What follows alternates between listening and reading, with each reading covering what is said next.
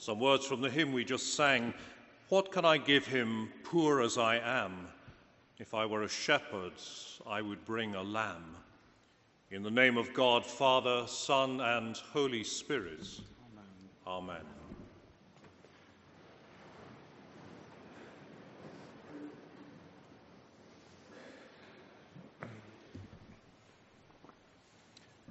We've only got 5 minutes. Actually, you're a captive audience. They've closed the doors at the back of church, and standing up here 12 feet above contradiction, I could go on and on.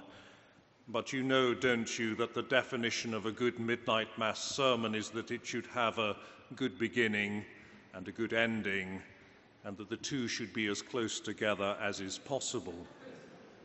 And 5 minutes or so should suffice. We've only got 5 minutes. You've heard that said, haven't you? Indeed, you've said it yourself. It's the thing we say or we think in those little pockets of time each day between things at work, before the meeting, or when we bump into someone and stop to chat. Look, I've only got 5 minutes. And my point isn't about the amount of time in that phrase, so much as it's about the mindset that those words betray. We've only got 5 minutes. Only. And as we say it, we write those 5 minutes off, don't we? It's not enough time to use profitably. If you do the maths, of course, you'll find that across a year, if we were to use those 5 minutes a day profitably instead of writing them off, then cumulatively we'd get a whole extra day of our life back, 24 hours in a year of profitable activity. In the world of helping people to think, of coaching, this habit of saying we've only got 5 minutes is called the dialogue of insufficiency. And a good thinking partner or coach will never say, look, we've only got 5 minutes left, but rather will say, look, we've got 5 minutes now. What can we usefully do in that time? And that subtle turn of phrase and shift of perspective changes everything. And instead of a sense of insufficiency and want, we suddenly glimpse potential. Wow, 5 whole minutes. Just think how much we can achieve in that time. And we don't just do this with time. Habitually, we use a dialogue of insufficiency to write off all sorts of apparently small or insignificant things or people or encounters in our lives. We say, it was only a short conversation. He was only an ordinary person. It was only a simple story. Insufficient to be significant. And on this most holy night, God challenges you to stop using a dialogue of insufficiency and to purge from your vocabulary the words, I've only got. And to notice that it is in small and apparently insignificant things that he sets about the work of our salvation. On this night, 2,000 or so years ago, in an insignificant town in a provincial backwater, in what was apparently only another birth among many, the salvation of the world was brought forth and laid in a manger. All so apparently insignificant, insufficient, not what anyone expected or even noticed. And yet through this seemingly negligible set of events and circumstances, God transformed everything. And this, it seems, is the way of God and the way of faith. We want to imagine that it's all about significant, big events, noticeable things. But God in the incarnation embraces the ordinary and invites us to do the same, and to see in the ordinary things of life the potential for redemption and the transformation of the world. This is the way of God, and it is the way of the Christian faith.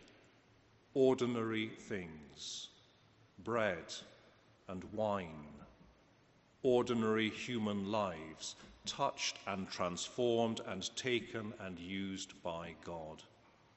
Ordinary things, ordinary people, like you and like me.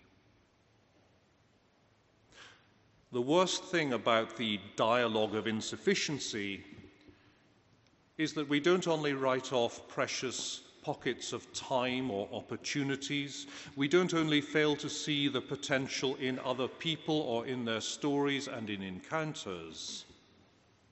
It is that we fail to see the potential in ourselves. And this is the really pernicious thing we do with the dialogue of insufficiency. We say of ourselves, well, look, I'm only... And then we rehearse a catalogue of reasons why we are so very ordinary and we can't do more. Or we say, well, all I've got is... And then there's a litany of insufficiency. But on this holy night, God would have you remember that in the incarnation he has embraced your humanity in all its ordinariness and insufficiency and given it dignity and purpose, and has thereby called you to be, well, as we say in the church, the body of Christ in the world. As Teresa of Avila said, Christ has no body now but yours. No hands, no feet on earth, but yours. Yours are the eyes through which he looks with compassion on the world. Yours are the feet with which he walks to do good. And unless we stop saying, I've only got 5 minutes, or whatever it is we then say, we will never be the people that God has called us to be through the incarnation of Jesus Christ. God has called all of us in the incarnation to be sanctifying the ordinary, and in our very ordinary and mundane daily lives to be doing small and ordinary things with great love, so that his love can be born anew in us. Christina Rossetti, in that most beautiful Christmas poem we sang a moment ago, perfectly encapsulates the way in which, in the bleak midwinter, an insufficient, stable place sufficed for the incarnation of God. And in the last stanza of her poem, she makes the point I've been trying to make, but much more succinctly, and requiring much less than 5 minutes. What can I give him, we say, poor as I am? The dialogue of insufficiency. If I were a shepherd, I would bring a lamb. If I were a wise man, I would do my parts. But if we can only stem this dialogue of insufficiency, then we realize that God has given us so much to use of gifts and opportunity and sets of relationships to be about his work, if we will just stop ignoring the reality of the way he calls us to be in the world.